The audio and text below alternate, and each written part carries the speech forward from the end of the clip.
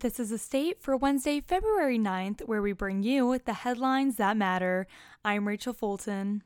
In order to make some extra cash, MSU law student Adam Green went through his array of common side hustles like Uber and Grubhub, but none seemed to work well for him. Green started UniService in September of 2021 to help MSU students make money based on everyday tasks and chores on a flexible schedule. Chief Operating Officer Trenton Zielinski was invited by Green to help with tasks that the company may need. Zielinski leads the UniHelpers through staffing and running the staff board, where students can register on a first-come, first-served basis.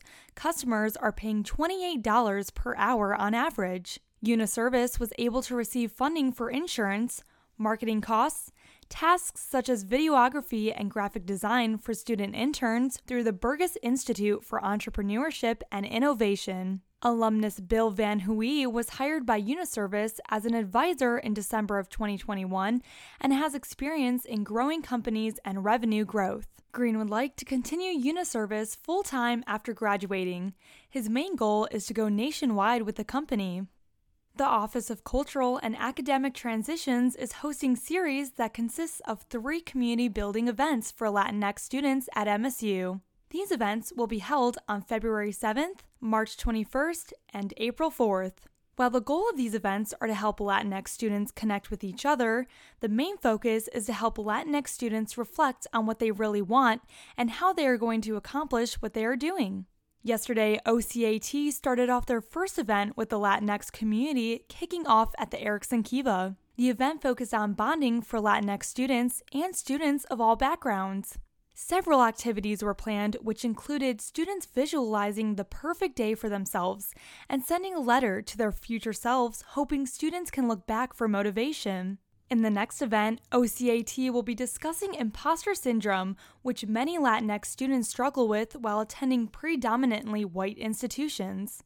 In conclusion, with Ánimo Latinx Series, OCAT hopes to close out by showing Latinx students can be successful by giving them the resources they need.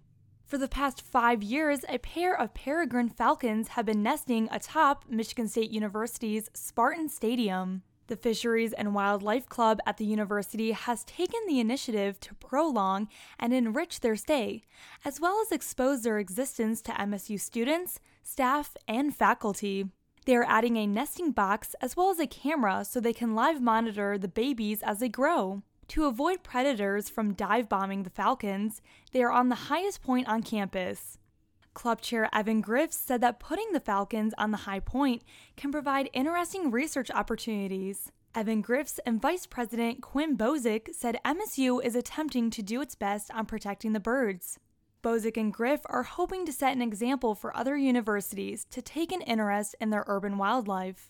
Thank you for joining us for The State, produced by the State News and Impact 89 FM. You can find us online at statenews.com and impact89fm.org.